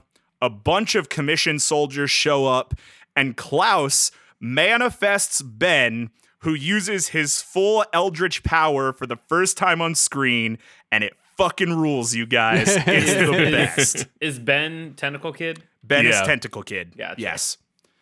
That's the apocalypse, baby. And the Umbrella Academy bamf back in time to stop the apocalypse as a team this time, because let me be very clear, they did not stop the apocalypse in 2019, and the timeline is destroyed and over. That's awesome. That's so great. That's I should point out the pictures Matt set up. So the picture of Vanya from the comics is her apocalypsing from the comics. Okay. This same scene in the movie, she's just wearing a white tuxedo. That's the like that is how they fix the ickiness that you felt looking at that comics picture. Still Tom. feel it. Yeah. I still feel it. Yeah, Okay. that her comics image has some Amory Wars energy. Yep. Yeah. Yep. It does. All right, so that is season 1 of the Umbrella Academy. Any questions about season 1? No, I just want more. Yes, I do have one question, and Matt, I sincerely apologize if we've covered it. How do the kids get the powers? Yes. Yes, we haven't covered it, and Okay. it's not explained. They just Okay, them All right. 43 babies born special. cool. Yeah, Something And we've something only extra met- got mixed into the sauce. And we've only met a fraction of those 43. we have met 7 of those 43. Seven of the They are the 43 if we Umbrella had to Academy. count. Yeah. Did they all live? Did all 43 live together? No, they were all born randomly around the world. Got it. Reginald Hargraves just bought Hargrave these just 7. bought 7. Got it. Yeah. Yeah. The one thing I will say before we move on here, season 1 is based heavily off the comic series Apocalypse Suite, but they do change a lot of stuff. I think they do a really awesome job adapting the story beats for television and realizing where there are things that would not go well on TV, or, you know, there are story beats that need to change. So I have the first and second book. I'm working on getting the other ones. I haven't read them yet, other than like the little bits I've skimmed. So I can't say outright like this is the same and this is different, except for things I've already noted. But that is the basis of the first season, that first book series, The Apocalypse Suite. Cool. And with that, we will move on to season 2. Season 2, episode 1, entitled Right Back Where We Started. I saw a thing that I didn't want to see. Turns out number 5 screwed up and scattered everyone between 1960 and 1963. He shows up on November 25th, 1963, just in time to see a nuclear doomsday that happened because JFK wasn't assassinated. That's the thing that I saw that I didn't want to see. Hazel shows up, and this is like an older, aged up Hazel, which we haven't seen. This whole series, Hazel has been ageless. Shows up to tell 5 that the Umbrella Academy have 10 days to stop the apocalypse. But then 3 Swedish assassins show up and kill Hazel. All right. Excellent. Each now new like plot point you talk like dials the crazy meter up even more, and Andrew's eyes just get like bigger and bigger. Man, I'm so. It's the kind of crazy that like it's just pure chaos, and it doesn't. It's the crazy that I like that it doesn't like insist upon itself. Yes. Like, Yeah. Nobody's sitting here and being like, this is cool because like, no, just like Swedish assassins go, yeah, fucking bring them in. Cool. Get 'em in here. There? Yeah, let's mix them up. All right, so now we just kind of like bounce around and get some backstory on where everybody else is right now. The first Umbrella Academy member we meet after 5 is Luther, who is a bodyguard for Jack Ruby. Do you guys know who Jack Ruby is in real Yes. life? Yes. I don't. do not I didn't recognize the realize. name. I didn't Yes, he's- realize this was an actual historic person that Luther was. Yeah. He was the guy that Bodyguarding. he was the guy that killed the guy that killed JFK. Yes, Lee Harvey he shot Lee Harvey Oswald. Oswald. Oh, okay. Yeah. He was thought to have been people that think that JFK was killed by the CIA, which I'm not subscribing to the theory. I am not subscribing to the theory. Believe that Jack Ruby was was a CIA. CIA plant. Okay. Yeah. Okay. Or he was the fall guy, if you will. Gotcha. So Luther is bodyguarding for Jack Ruby's club. Diego is an inmate at an asylum. Forget this, telling everybody he has to stop the assassination of JFK. All right. Uh, Meanwhile, Allison's voice has healed, and she's now a civil rights activist. This is how we get to this. Okay. yeah. Yep. Mhm. And Klaus has started a cult, accompanied by Ben. Excellent. Oh, and Excellent. Vanya, the apocalyptic bomb, has amnesia and is living with a family. Their names are Sissy, Carl, and Harlan, and they live on a farm. Great. Of course she Yep. is. So when they got scattered into like different. I mean, obviously, okay, different times, but like different plots, Places like as different- well. Yeah, they just got Man, Okay. dropped You- all over the 60s. You've hit all the anime beats, Matt. I mean, we've got 2 apocalypses. We've got JFK. we've got amnesia and a time skip. Yeah. And amnesia caused by a time skip. Like, we didn't have anime fight school, but what we did have was I'm sorry, did they not? Is it not called Umbrella Academy? And Yeah, all well, the kids the fight each anime other with fight school superpowers? just happens off camera. Todd. That's the background. What I was getting ready to say is it's not anime fight school, but it is like Professor Xavier's School for Gifted Children, which is real Yeah. close. Yeah. So I want to double back and kind of answer the question that you asked, Todd, of like, so do they all come to different lives in the 60s? Yeah. So what happens is that they are all in the same timeline, and they are all dropped off at different times between 1960 and 1963. They all land in the same place. Like geographic area, more or less, or is Yeah, it like the they all- same? Or is it the same? Do they all land in the same alley? Am I They remembering all that land now? in the same alley. Okay, and then- but like different times within that cycle. Yeah, Uh-huh. That's exactly. So really like, cool. so one person gets there and like someone else has already been there for 2 years and like has an established life or whatever. Yes. Yeah, that's cool. I should point out, we haven't said it yet. I feel the need to point out that, like, while all these characters are complicated and like you like and dislike different aspects about them, Diego kind of sucks. Diego kind of sucks the whole run. Yeah. He's kind of Like, a tool. He's kind of a wang. Yeah, Yeah. tool is a good word for it. Yeah. That's all. So we're not done with the first episode of season 2 yet. You remember the Swedes? The Swedes, they go and chase Diego through the asylum, and he escapes with another inmate named Lila. 5 finds Luther at Jack Ruby's club and is like, yo, there's going to be an apocalypse in 10 days, and we have to stop it. And Luther's like, that's okay. I like it here. Wow. End of episode. Luther's like taken the black pill at this point. Like he is so just like, sure. Like if there's an we stopped one we didn't stop one apocalypse. We're not going to stop another one, guys. Like Let me hang out as a bouncer, please. Yeah, he's eating the steak at the fancy steakhouse restaurant. Yeah. All right, episode 2 entitled The Frankel Footage. You guys know what the Frankel footage is in real life? No. I do and I don't. Like, That's you're the gonna video say of it. JFK being shot. Yep. Okay. Oh. Yeah. So, We're still The on this, ham- huh? what's that? It's We're still on this, huh? Andrew. Oh, we're not gonna get off of it. Andrew, I have Yeah. bad news. The second limited series of the Umbrella Academy, I remind you, is entitled Dallas. Anyway, Right. the handler. Oh man, I thought it was based on the '80s drama Dallas. The handler returns to the commission only to find out she has been demoted by Carmichael. Carmichael, again, a goldfish. The goldfish Yeah. robot. Yeah. Vanya All right, goes I'm to back in. I'm back in. yeah.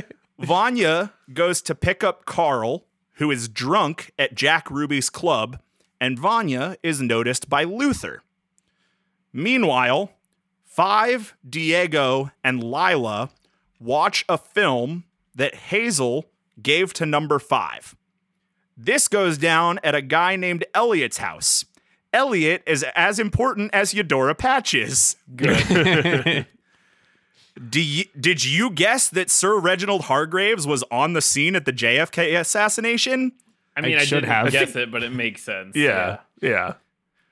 So Allison's husband gets arrested and bonds with Klaus, who is also in jail, but is about to be released. For cult related things. Yeah. Allison, after Klaus has been released, comes to visit her husband, whose name is Ray. I don't know that I ever put his name in here, but his name is Ray. Comes to visit Ray in prison and notices that there are other inmates with Klaus's same hand tattoos, which you can see in the pictures in the Imgur link. One hand says hello and one hand says goodbye. Luther realizes Vanya doesn't recognize him.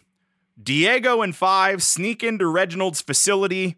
They meet a young Pogo. Diego fights Reginald, and then Diego gets stabbed, and that's the end of the episode. Are they setting up so they're bringing in a time displaced Pogo so that they can keep Pogo alive? Is that what's happening here? Yeah. Yep. Feels Matt's like shaking his head. It's not really a time nodding his displaced head. Pogo. Yeah, It's 'cause just this is the 1963 Pogo. He's Well, not and displaced is- yet.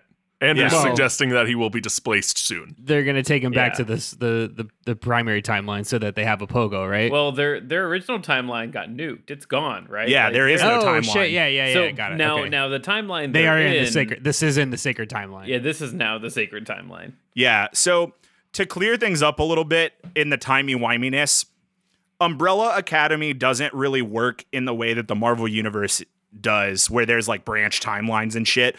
Yeah. The idea of Umbrella Academy is that there is one timeline. It's Back to the Future rules. It's Back to the Future Yeah. rules.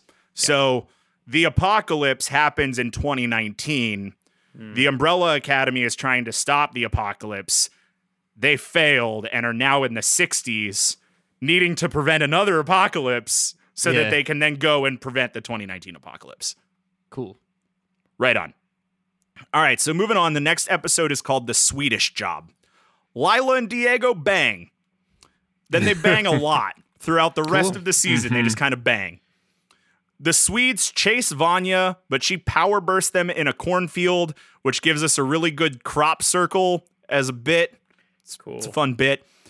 Allison reunites with Klaus, who then sends Ghost Ben to bust Ray out of jail. Ray finds Luther at Ray and Allison's house, but then Luther gets all sad and leaves when he figures out that they're married because, again, Luther wants to bang Allison. Klaus meets a younger Dave. Do you remember Dave? I don't remember Dave. Dave is Klaus's lover from the Vietnam War. Oh, yes. Oh, okay. Yes.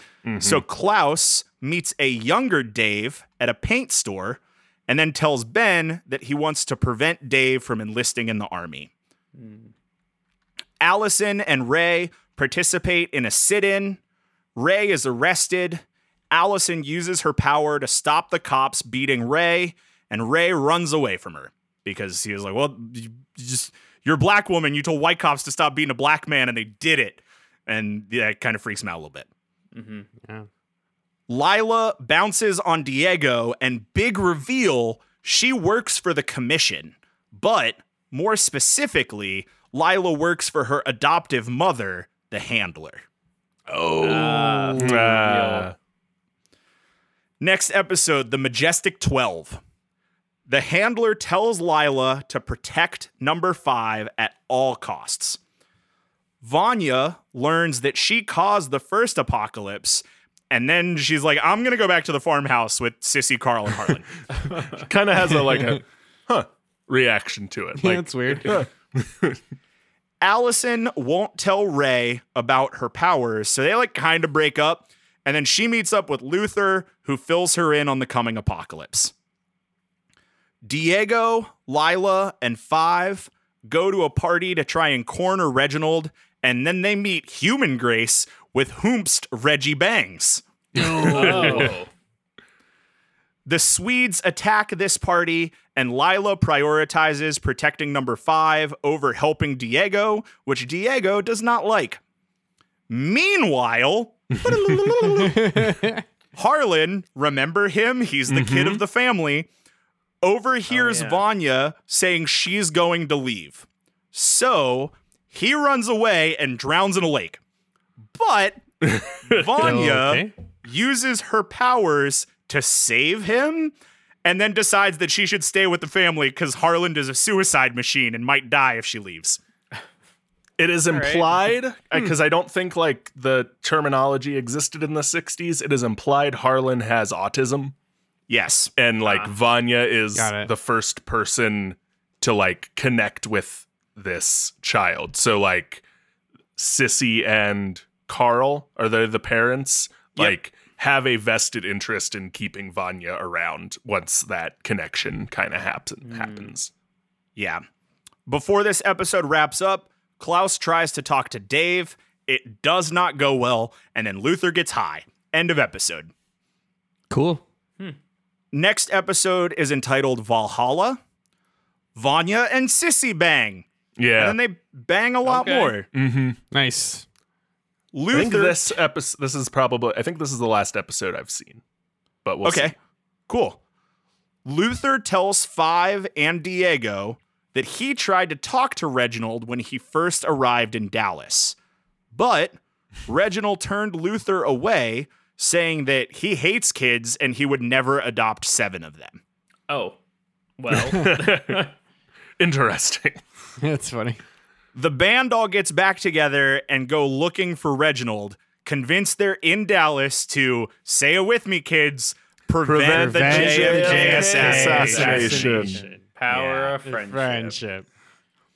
Five kicks Lila out of the group, so she goes back to the Handler to lure Five into a meeting at an abandoned warehouse. And then one of the Swedes explodes. Oh. Just like happens? Yep, pretty much. I'm sorry, I was not ready for that. No. Vanya finds out that Sissy, the Swedes while explode. banging Vanya, is also still banging Carl. So then Vanya leaves. Yeah. Luther and Diego receive an invitation to a dinner with Reginald. Klaus goes back to his cult, and Allison tells Ray everything. Now, do you have any other questions or thoughts about episode Valhalla? I can't get past it. I can't get past it. Just The Swedes exploded. explodes. One of the Swedes explodes. Okay. We're working through it. All right, let's go. Let's keep pushing. All right, nice. Next episode is entitled A Light Supper. The Handler tells number 5 that she'll send the whole Umbrella Academy back to 2019 safely if he kills the commission board at their quarterly meeting. Because the entire board meets once a quarter. The 6 siblings do dinner with Reginald, and he pretty much just tells them all to fuck off. Good. Diego tells Grace that Reginald is going to kill JFK. Sissy and Vanya bang again, but Carl sees it this time. And then the Handler tells the Swedes that it was Diego that caused their brother to explode, so they go kill Elliot, who again isn't important. Next episode is entitled Oga for Oga, which is Swedish for eye for an eye. Yeah. Number 5 kills the board and is given 90 minutes to gather everyone for departure. Now, I have seems like he'll succeed in that. Yeah. certainly. I have to take a minute here and say that the scene of 5 assassinating the board is one of the most fun scenes in 2 seasons of Umbrella Academy, and me talking about it isn't going to do it justice. But I very much enjoy it. Is it set to a cool licensed song, a hip licensed song? I'm sure that it is, but I don't remember what it is, and I didn't look. Okay. I'm going So- to IMDb. I'll interrupt in 2 episodes, I'm sure. Please do. Good luck. So after 5 is given 90 minutes to gather everyone for departure, the handler assumes control of the commission. Allison decides to take Ray to the new timeline. And then they're attacked by the Swedes. And then Allison makes one Swede kill the other Swede. Cool. Yep. Klaus allows Ben to possess him so that Ben can talk to a cult follower that he has fallen in love with. Again, Ben is a ghost and is dead. Yeah. Vanya decides that she's going to take Sissy and Harlan to the new timeline, but Sissy left a note for Carl, and they're headed off by the cops, who Vanya fights, but Vanya is knocked out. The 90-minute deadline passes, and number 5 must throw away their only ticket home. That 90 minutes seemed a bit unfair. Yeah, it's a little tight. Yeah. Next episode is called The 7 Stages. Vanya is drugged and tortured. It's largely insinuated that this is because of the Red Scare, because her name is Vanya. Also, she speaks Russian. They've never mentioned that she speaks Russian before, but she speaks Russian. They also famously loved homosexual relationships in the 60s as well. Oh, it was everybody's favorite. Yeah. Big fan. Yeah. So while being drugged and tortured, she begins to remember her past. Grace breaks up with Reginald over the whole killing the president thing. Lila kidnaps Diego and forces him to work for the commission in exchange for ass. An old version of 5 shows up and hijinks ensue. Young 5 wants to get old 5's briefcase so they can go home because old 5 works for the commission and is here to, say it with me, assassinate JFK, the power of friendship. Like I said, there's 2 5s now. Hijinks are happening. Also, Luther is with both 5s and is not having a good time. Back at the One would commission, assume. Diego meets a nice man named Herb, who shows him the events of November 22nd, 1963. Vanya, in the events of November 22nd, 1963, destroys the FBI building, and JFK isn't assassinated, which leads to World War III because it's assumed that the Soviets blew up the FBI building, and so we God. nuke Because Russia. it's Vanya. Amazing. Cool. Okay, that is cool. Diego escapes from the commission, and he, Klaus, and Allison try to stop Vanya, but the torture has caused her powers to overload, and that's where we end this episode. The next episode, entitled 743. With the others unable to reach Vanya, Ben enters her mind because Ben is a ghost, and they share the most heartbreaking moment of 2 seasons of TV, and Ben saves the day. I watched this episode at like 9 a.m., and I cried so hard on the way to work that it was not fair. Wow. Anyway, turns out Harlan is somehow connected to Vanya, so her powers exploding cause him to also begin to explode. Also, I just realized that I didn't make that last point very clear. When Ben saves the day, he does so by sacrificing himself, and no more Ghost Ben. Oh, Oh, okay. no more Ghost Ben. Gotcha. That is sad. Anyway, Harlan's exploding. Sissy holds a gun Got at it. Carl, almost shoots Harlan, but an exploding Harlan redirects the bullet and kills Carl. That's good. That makes sense? It does. Wait, so which one's Harlan? Harlan's the kid. Yeah. Oh, right. Carl's the dad. Sissy is the But woman how did- Vanya's banging. How did Harlan redirect the bullet? Powers. Powers. Okay. Yeah. He's Diego. So is the slow? Gotcha. No, okay. because he's Yeah. Vanya. Because he's like his power. No, I'm Vanya. You're Diego. Who's on Vanya and first? Harlan are tied. We don't know how Okay. yet, but they're Yeah. connected. Okay. My question is Harlan's exploding like a slow explosion, like someone holding a Power Stone type Yes. explosion? Okay. This isn't Exactly like that. It's not like 5 seconds expanded out to like a whole episode kind of thing. No. Okay. That'd be okay. kind of rad. It would be, and I expect it from this at this point. Like I wouldn't be surprised, but Yeah. So anyway, back at the commission, nice guy Herb discovers that Old Five was the one who killed Lila's parents.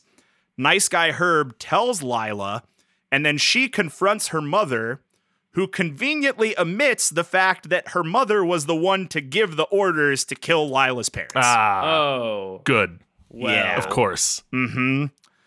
Young Five and Luther defeat Old Five and send him back to the original Doomed timeline, but destroy his briefcase in the process. Now, a little clarification on the timey-wiminess. This Old Five is the one who went back in time and showed up as Young Five at Reginald Hargrave's funeral. So this is okay. So this is It's the inciting. it's almost five. like yeah. It's almost as if an older version of this person is going back in time to younger versions to create an army of himself. Now that would be a wild plot twist. We've never seen that before. Shut the hell up, Andrew. Nobody even gets your All right. Kingdom Hearts references. Okay, I was gonna say, I was like, what is Andrew referencing? I forgot. He done got Norded. He done got Norded. Okay, He done I got got Norded. it. I got it. That's okay. I hate myself too. It's been a Kingdom Hearts the whole time. The real JFK assassination is the Kingdom Hearts we made along the way. How many zippers are there? What the fuck is that question. sentence? Somebody needs to pull that sentence for the cold open of this episode. yeah. All right. Anyway, so like I said, Young Five and Luther defeat Old Five, but when they do, they destroy his time traveling briefcase. Because the FBI building now didn't explode, the Umbrella Academy successfully ensure that JFK is assassinated, thus feel like preventing World War III. Mission I feel accomplished. Like when you said something didn't explode and the protagonist successfully did something, everyone should cheer. But the back half of that sentence is ensure the assassination of JFK. Exactly, it is. Yep. Which again, I guess we're cheering for. We're cheering for because the timeline is preserved. Yep. We're the TVA now, Todd. Fair. So now, remember, Reginald was banging Grace, who is a human at this point and not a robot mom. And Grace Important distinction. was really upset that Reginald was going to kill the president. So Reginald decided he wasn't going to kill the president. But the president got killed anyway. So Reginald is really pissed off about that.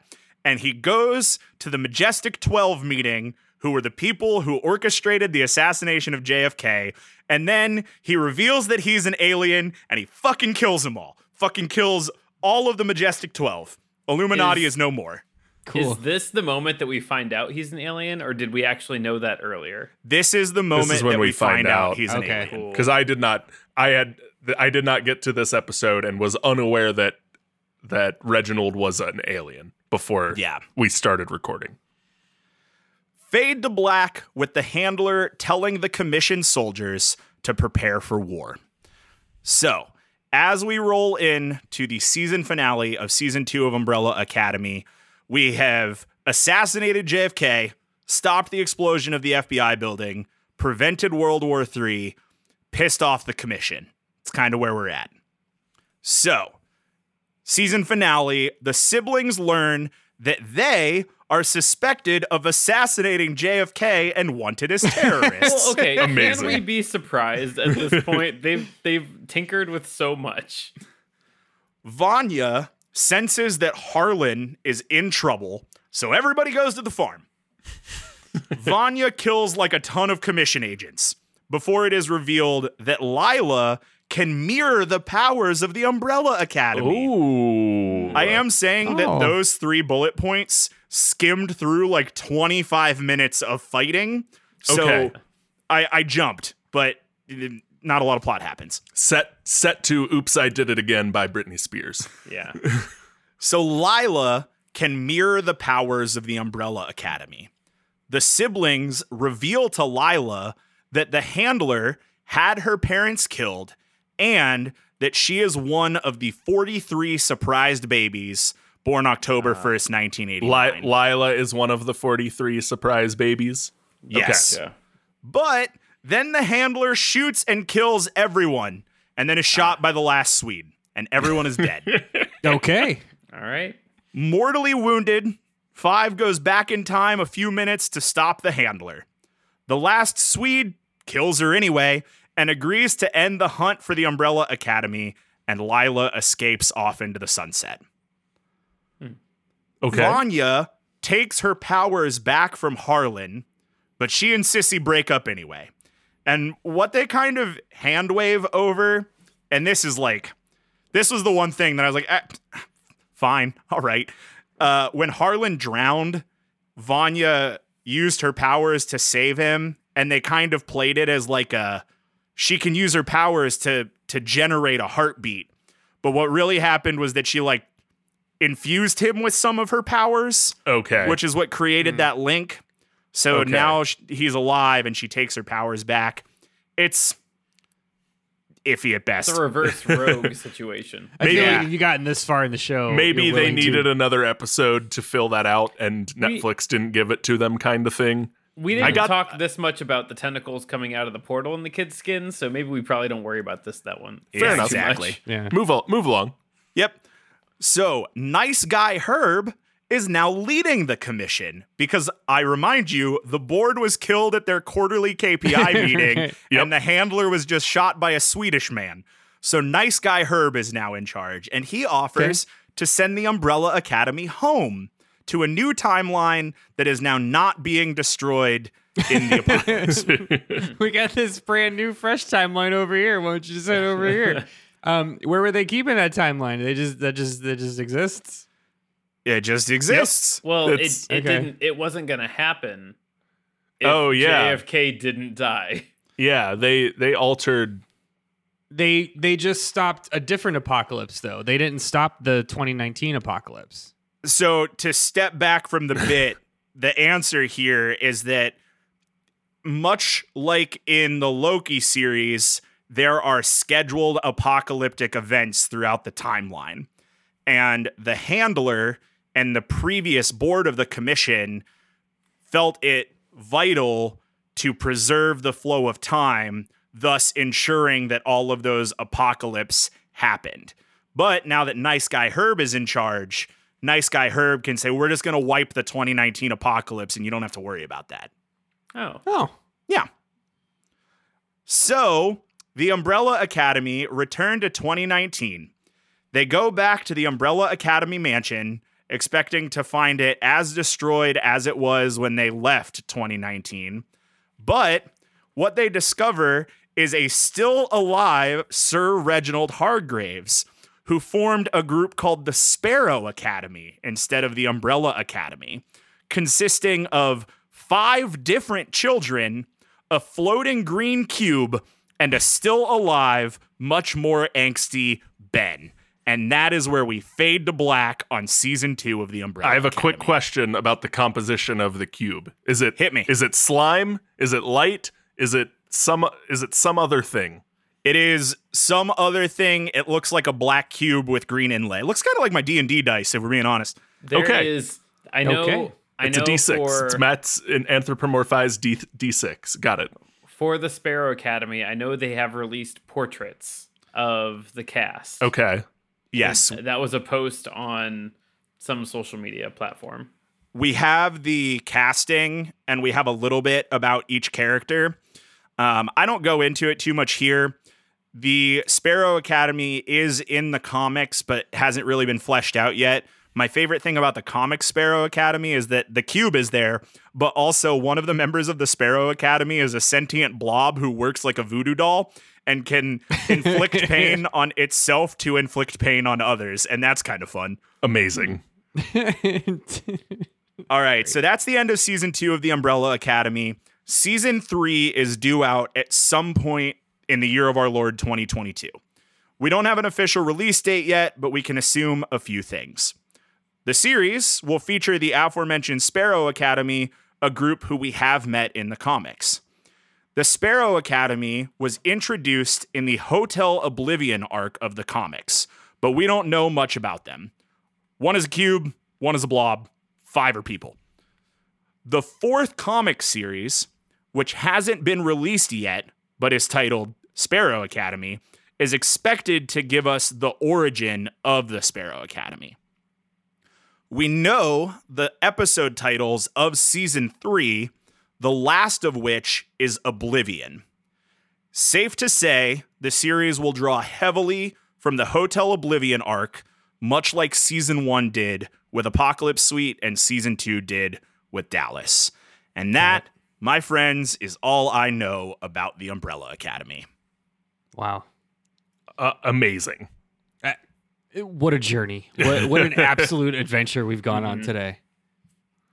So give me, I mean, I know we've all said a lot as this episode has gone on and we're encroaching into the second hour. So I want to wrap this up, but tell me your overarching thoughts, any remaining questions, any major feelings. How likely are you to watch the Umbrella Academy or read the comics? Tell me what you think. I'll go ahead and go first. This is really cool. I really, really like this. And Umbrella Academy is consistently that thing that shows up in the shows people are watching on Netflix. Why aren't you watching it? And I will go and watch this. Give this. This is what Neon Genesis was to some of you. This is to me. I will watch this, and honestly, I'll make sure I watch it before season 3 comes out because I'm gonna want to watch season 3. Yeah. Right on. I think this objectively might be, if not the craziest, one of the craziest things that we have ever covered in flavor text. Which is saying something. Which is It really saying is. It is something. saying something.